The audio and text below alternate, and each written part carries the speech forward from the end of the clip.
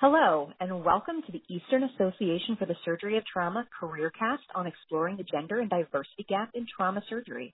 I'm your moderator, Selena Wido from Cooper University Hospital in Camden, New Jersey. Today I'm here with Paula Ferrata. Dr. Ferrata is well known throughout our community as being an extremely capable and dynamic surgeon with a special bent on encouraging the careers and mentoring of early career surgeons, on top of being a leader in the field of critical care ultrasound and global surgery. As a bit of background, Dr. Ferrata went to medical school at the Universidad de Valmedicine, graduating magna cum laude in Cali, Colombia. She went on to do an internship at Jackson Memorial Hospital in Miami, Florida, followed by residency at Beth Israel Deaconess Medical Center in Boston, Massachusetts, and was notably the first Colombian woman to graduate from a surgical specialty at Harvard. After residency, she completed subspecialty training in surgical critical care at the University of Pittsburgh and acute care surgery at the R. Adams Cowley Shock Trauma Center in Baltimore, Maryland. Since then, she's been in practice at Virginia Commonwealth University, serving as professor of surgery at VCU College of Medicine, serving as the medical director of the Surgical and Trauma Intensive Care Unit, and as the program director for the Surgical Critical Care Fellowship Program. Other notable accomplishments include serving as the 2017 president-elect of the Virginia chapter of the American College of Surgeons, as the chair of the Young Fellows Association for the American College of Surgeons, and as secretary of the Pan American Trauma Society. She was the recipient of the 2016 Irby James Award for Excellence in Clinical Teaching and is the author of more manuscripts and book chapters than I can count. It's a pleasure to have an opportunity to speak with you. Thanks for being here, Dr. Ferrata. Thank you so much for that humbling introduction. So one of the reasons why we were looking to do this as a career cast, gender and ethnic diversity in medicine has become such an important topic and on the forefront of many people's minds. And according to the AAMC table, the ACG new residents and fellows by sex and specialty, last reported 2015, of the 8,158 general surgical residents, 61.7% are identified as men and 38.3% are identified as female. While this is certainly a narrowing gap from the historical male majority, there still remains a noticeable gap at the faculty level, especially when academic promotion is considered. By one estimate, achieving gender parity at the level of full professors won't happen for women until 2136. Not only that, but data show that Black and Hispanic people are also grossly underrepresented in medicine, with 17.4% of the general population being Hispanic and only making up 8.5% of general surgery trainees. And the numbers are 12.4 and 6.2 for the Black population, respectively. As you'd imagine, and people of color, similar to women in a way, are underrepresented at all levels of academics, and the disparity is greatest at the level of professor. And the reports that I've been looking at actually didn't even include the data regarding Asian Americans, and we know that there's a disparity there as well. In addition to that, there's the intersectionality of gender, race, sexual orientation, and ability-disability, which then makes the issue even more significantly complex. Thankfully, the need to increase representation and improve inclusivity has really been on everyone's minds. And EAST, for example, has the hashtag East for All Equity, Quality, and Inclusion ad hoc task force that would convene this year for the first time. So your experience as both a woman and an underrepresented person is sadly unusual in academic medicine. Would you be able to share with us a little of your story? Right. Thank you for having me and for asking me these questions. So I do think that you're right. The data is telling there's underrepresented minorities in surgery. I think the tide is changing.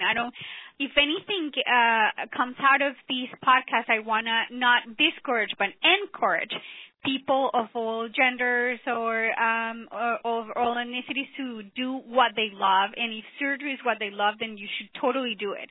The theme of what I think all organizations and all the people that are empowering people to understand that this is not normal and is not tolerated, that there's going to be zero tolerance to those types of behavior.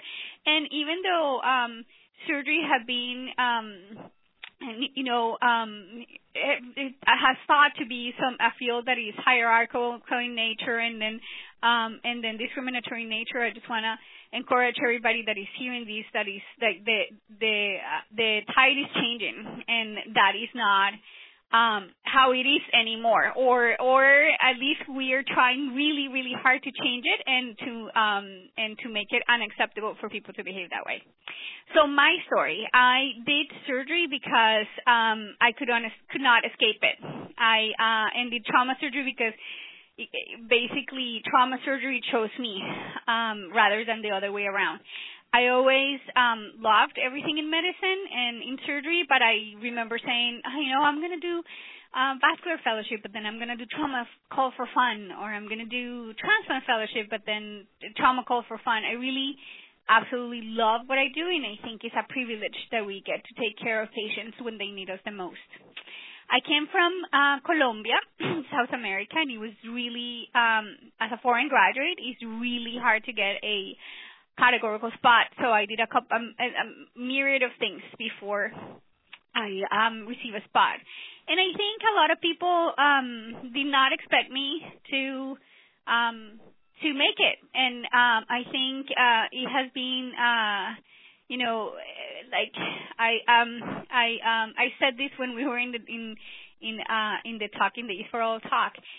You succeed because you love what you do, and you succeed in spite of the people not wanting you to succeed, but not to spite them. So because they don't have that power over us, right? The people that behave that way or say those things only have the power that we let them have. So I think that the more people that are different are successful, the better ways of breaking the mold for what success, what people think success look like, and in that way you can bring people along with you. Specifically, I had several instances and doing early residency and before I got into residency, and as you go up in your career, I think it becomes more evident that you're different, and I think that's okay. I think that the point is continue to keep an eye on the ball and do what you love and do it with passion, and the things at the end fall into place. Does that make any sense? I answered the question? Yes, absolutely. And one of the things that you said at the East for All and repeated here is so pertinent to this.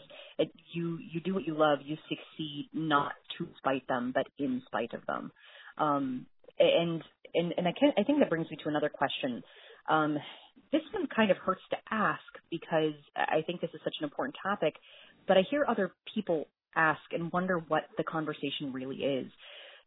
We're talking more and more about this to make people feel empowered, to let people know that they can and should be doing what they love, what calls to them, regardless of the external factors.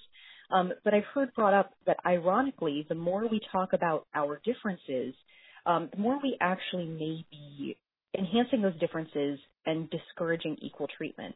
I personally don't subscribe to that mindset, but I've heard that discussed before. How would you respond if someone said that to you? Well, I think everybody is entitled to have their own perception of reality, right? So for some people, I think that this happened to women that are behind our generation, that that thought few women in surgery, so they did not want to even name that they were women because they will feel that people would treat them differently, or they didn't want to be too girly because then they will be looked down upon. I don't know. I think that. I don't think that that's the truth. I think that I cannot negate for the way that I speak, the way that I behave myself. I have never tried to hide that I'm Latina, that I'm Colombian, that I'm a woman, and you know what? Even though I take into consideration the opinions of people that I care about, I strongly believe that the one person that you have to strive to impress in life is staring you back at the mirror. Is yourself. I mean, sure, if you impress the dean or whatever, the chair, on the way of doing that, fantastic. But at the end, the one person that you have to compete with is you. The one person that you have to impress is yourself. And again, the other stuff is noise and smoke and mirrors, and it will be so much clearer if you just focus on what you can control and what you can do and the outcomes that you care about, right? Yeah, put your effort where you may see results. Right. We had, speaking of hiding things about ourselves, I shouldn't say we, it was not endorsed by my program, but several co-residents in my training program used to have a phrase, there are two types of women surgeons, women who shouldn't be surgeons and surgeons who shouldn't be women. And that is not even remotely a clever thing to come up with, and it is a horribly damaging perspective. And I think that does then get communicated back to the generation following after us. Is this who I want to be if I'm not allowed to be myself? Correct, but then that statement only has power if you give it to it, right? You give it power. So because they're saying it, that doesn't mean that it's true.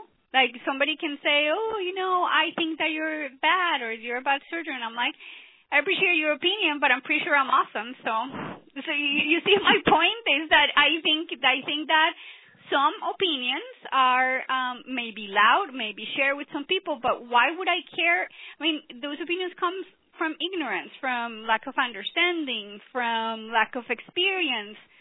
I don't know, but that's on them. That is not on us, right? And you shouldn't affect my performance. It's not going to change how fast or how slow I will stop somebody from bleeding to death, right?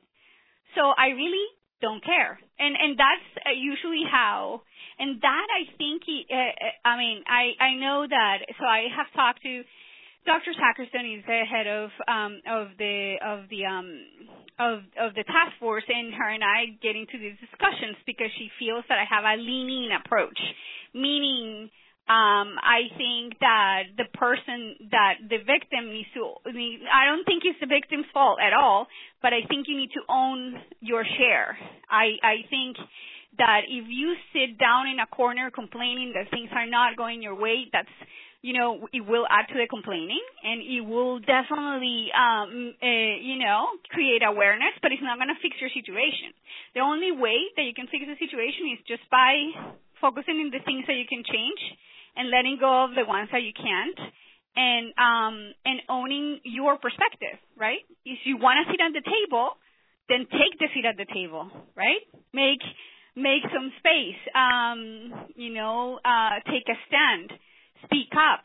And it's not easy. I know I walk around and people thinking that I'm completely unafraid just because I'm opinionated, but no, of course my heart races to 175, every time that I express an opinion in a room of people that, might not hear it, but I'm not going to keep it to myself.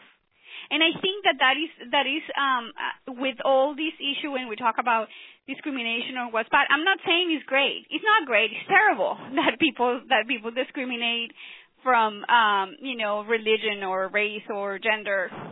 But sitting down and complaining about it is not going to fix anything. What we have to do is create strategies. Now, some people say, strategies, culture eats the strategy for breakfast. Not if your strategy is to change the culture. So you want to see a different world? Just, get up your chair and start changing it. That's an incredibly good point. To control the things that we can control and to ignore the noise will allow us to accomplish what we need to accomplish. And I don't want to say to do so fearlessly because, like you said, it's not without fear, but to be brave enough to do so, to do what we think is right, and to have our opinions, and to understand that we are allowed to have our opinions, we are allowed to voice them, and we are allowed to sit at the table. Now, so some of the responsibility absolutely is on those of us who are in the underrepresented populations to do the best we can with what we are given by ourselves and to the people around us. Now, what about those people who sit in a seat of privilege? What kind of responsibility do they have to be participating in this conversation and to be changing the culture? Yeah, huge responsibility. So, I think some of the strategies that will get you to where you want to be, one, you have to have allies, right? So some allies will be people on your same level, but some other allies need to be people that have a little bit more power than you, so they can help you gain more influence and get to the point where you want to be. And it doesn't have to be either more power or a higher status, but academic status, but at least somebody wiser that also can help you navigate situations better, have better, different control of your emotions. Sometimes changing how you say one thing or there has a huge impact on the results. Just focusing in the results. I think, we talk about diversity a lot and women helping women, but the truth is that a lot of, older white males have been instrumental in my career, and I think that it's because they believed in what I could do, and they were able to see past the other stuff. Yes, it's absolutely important that the people, and it's also important that the people that went through these, hoops and hassles and all of that, don't forget what they went through once they reached their goal, right? So going through difficult situations, but then making it, and then saying, because I went through it and because it was so hard for me, why should I make it easier for others? No, I think that the responsibility is to open doors for people, make the road easier for people that are around you and behind you. And that's something that's come up in the literature recently. That's kind of the difference between mentorship and sponsorship. They find that women tend to have a greater proportion of both self-identified and professionally assigned mentors than young male faculty. But what they're finding is that women don't have the same sponsorship opportunities or aren't being advocated for in terms of when a promotion comes up or in terms of when, a new role in position of authority comes up. So you saying that made me really think about that data that's coming out. And you especially mentioned that a lot of your mentors and mine too have been older white men. How has mentorship and sponsorship helped shape your career? Tremendously. So from my father, who's a surgeon, to Dr. David Feliciano, who, when I was a preliminary resident and everybody was telling me to do anesthesia, kept supporting me until the end.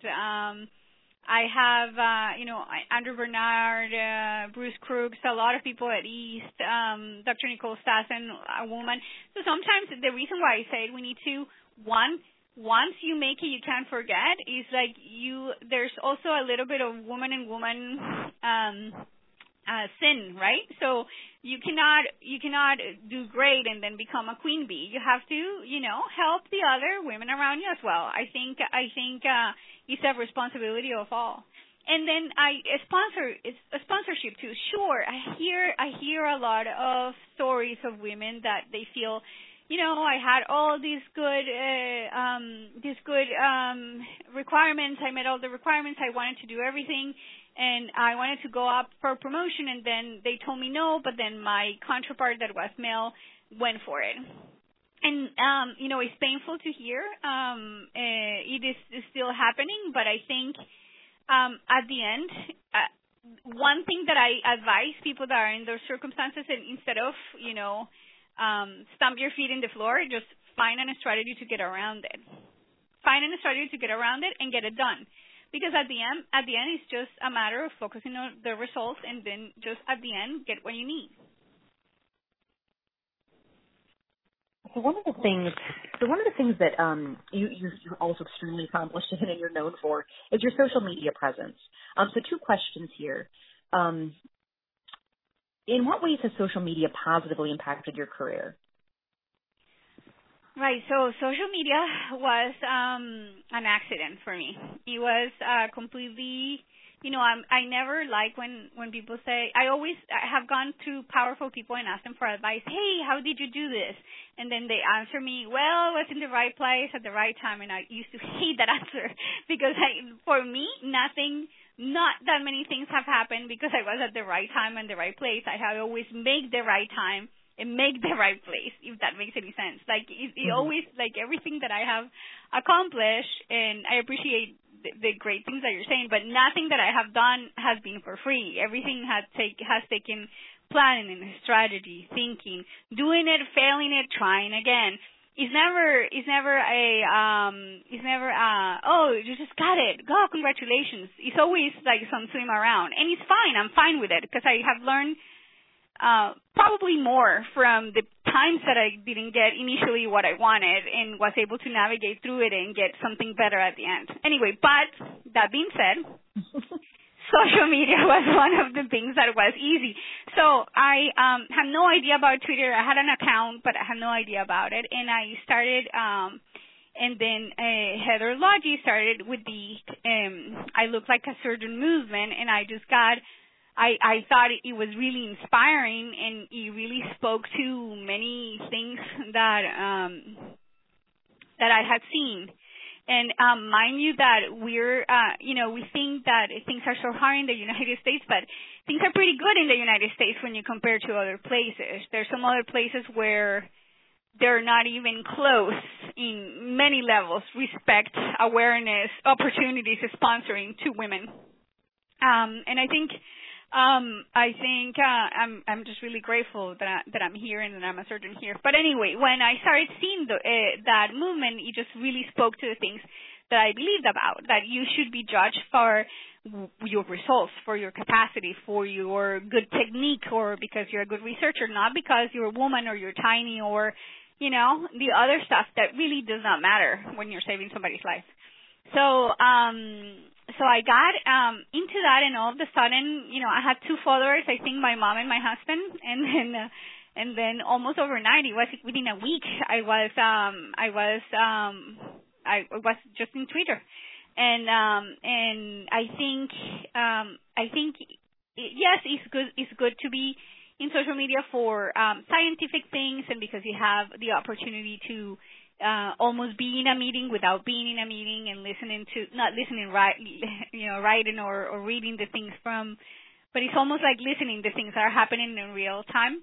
But I think the most important thing for social media, in my perspective, is that it gives the people a voice. So it's not anymore the things that before were completely like under the shadows are open for everybody to see. And I think transparency is never a bad thing.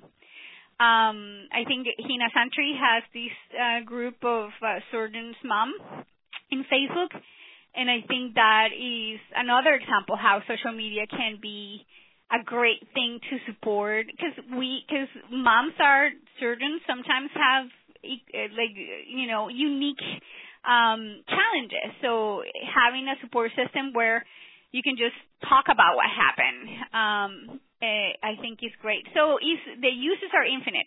Now, people sometimes have concern about social media. Nothing in life is good or bad, right? It just is, and it depends how you use it. Like water. Water is wonderful when you're thirsty and terrible when it floods your basement. Same thing, social media. It's not good, it's not bad, it's just user dependent. Yeah, I never, and that makes so much sense. I had never expected Twitter to be such. It seemed like such a fad, to be perfectly honest. But what it's really done is it's provided a voice to people who may not be otherwise able to connect with one another. Right. Especially through this Association of Women's Surgeons account. They do chats. The thoracic surgeons do chats. And then just even being able to interact with. Honestly, I think you and I have interacted several times on Twitter that seem totally random, but yet totally pertinent to the overall discussion. So it's really amazing to link up people who have similar interests, goals, and allow them to interact, give them the power to interact and support one another. Do you have any favorite resources on social media? Favorite resources, like favorite Twitter accounts or things or groups from whom you've learned quite a bit? Right. So East, I think I follow East. I follow Women Surgeons, the association's account. When I say the leaning approach, the Sheryl Sheryl Salzberg. Sandberg. Yeah, the book Leaning. She has a Twitter and Facebook account, not account for her, but for the movement, and it shows initiatives about, feel good stories of people that had, taken control of their lives and doing something amazing with it.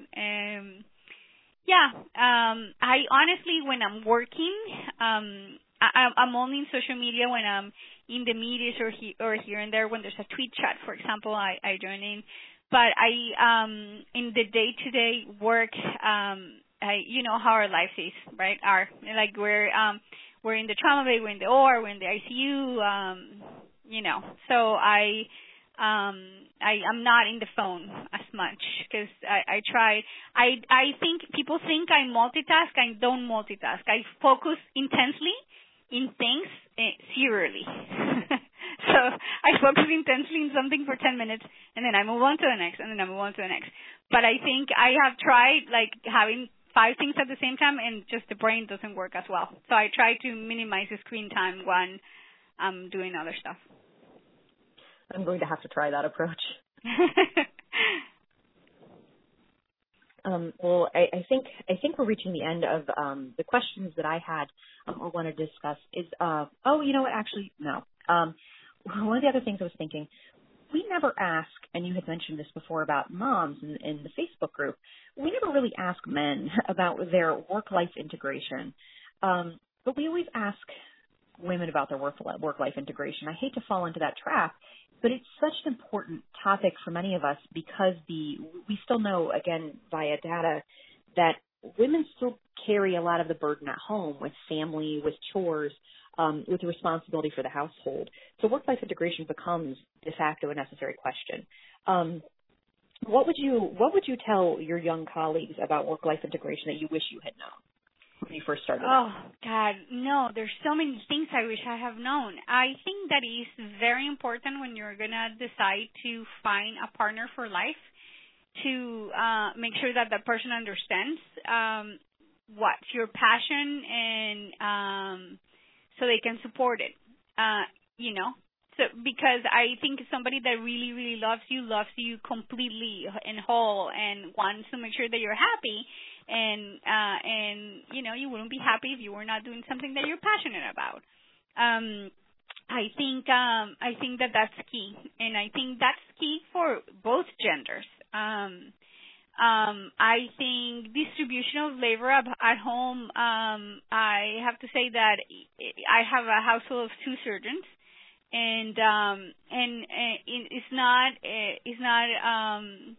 I choose to do most of the things, but it's not because the other person doesn't want to help me. It's just because I am sort of a control freak. But it does get hard sometimes, and I think you should be able, anybody that is busy, women or male, should be able to trust other people to do things and let go the little stuff. So if the bathrooms are not perfectly clean, that will be okay, as long as there's food on the table and everybody's alive.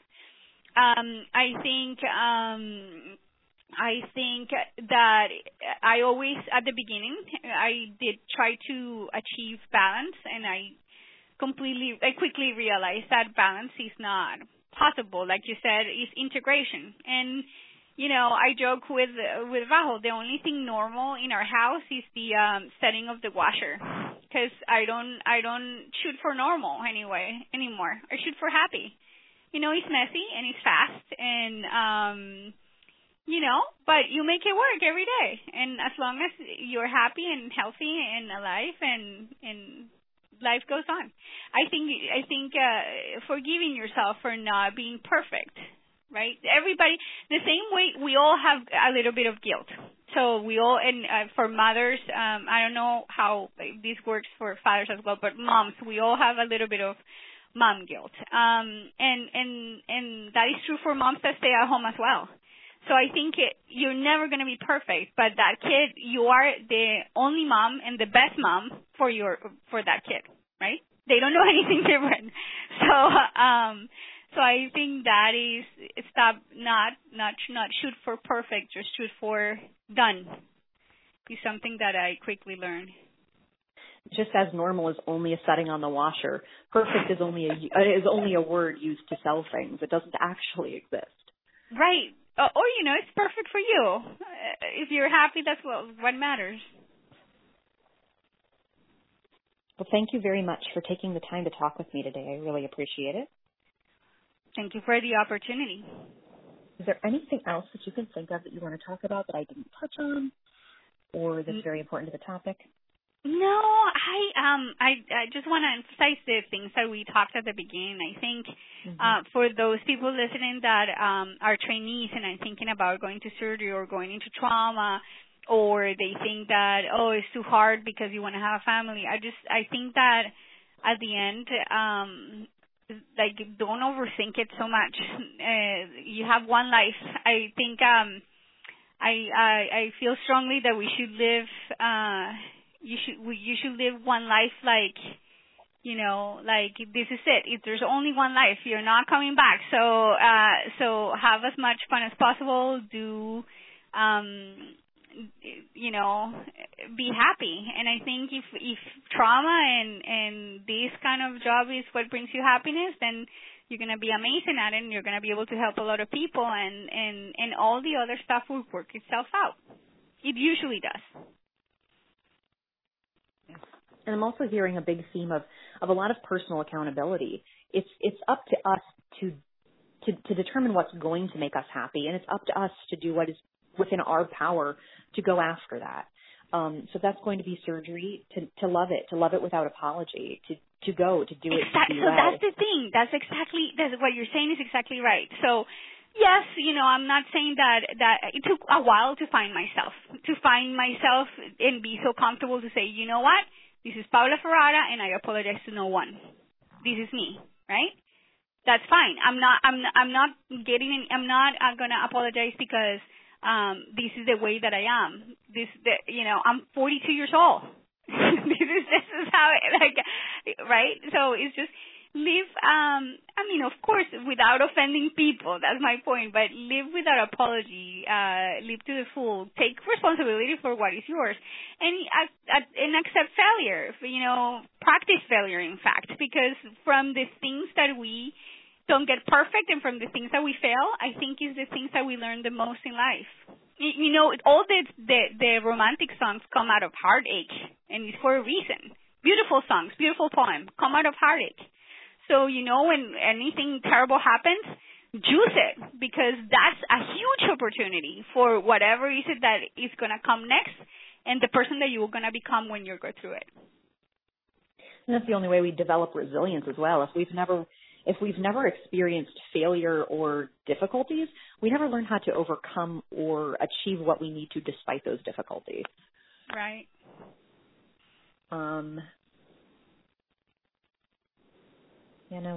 Thank you very much for taking. I don't want to keep you too long too. I know we're already taking time out of your afternoon. Thank you very much. And I love hearing you say that you're not going to apologize for being yourself, and you're not going to apologize for having an opinion, because I feel like so many times as women, we're not told that we need to apologize, but we're still, our opinion. Afraid? Yeah. Totally. Yeah, because then there's that horrible double standard of being called witchy with a B, and I love that manuscript title. But that's exactly my point. It only matters if you care. Like the moment that in life you realize that all the mystery and the fear and the opinion of other people and everything that is holding you back is holding you back because you're letting it. It's such a moment of freedom. Like the moment that you say, you know what? It's a choice. It's a choice to get upset about this. And it's a choice to not do this because they told me not to, or it's a choice to, quit, or it's a choice to feel less. It's your choice. A choice to let other people's expectations determine what you're able to accomplish. Exactly. Yep. Because, again, the only person that you have to impress is yourself. Is staring you at the mirror. Same thing that we started from the beginning. So the moment that you realize, you know what? Who cares? So I failed at this. Who cares? This is going to make me better. Move on. Next page. Keep going. Clean your knees and keep running. And I think if any trainees are listening to that, that's probably one of the biggest messages is be exactly who you are without apology. Yeah. I think it's a country song about it. Find who you are and then do it on purpose. Yeah, that's exactly it. It's so liberating. It's the moment that you decide to do that. Well, thank you again for your time. It's been a real pleasure getting to talk with you. And thank you for everything you do to support the Young Fellows Association, East and the East for All movement, and all of the people who you have both consciously and unconsciously mentored throughout your career and who you will continue to do so. Thank you very much, and I think on behalf of all of us there.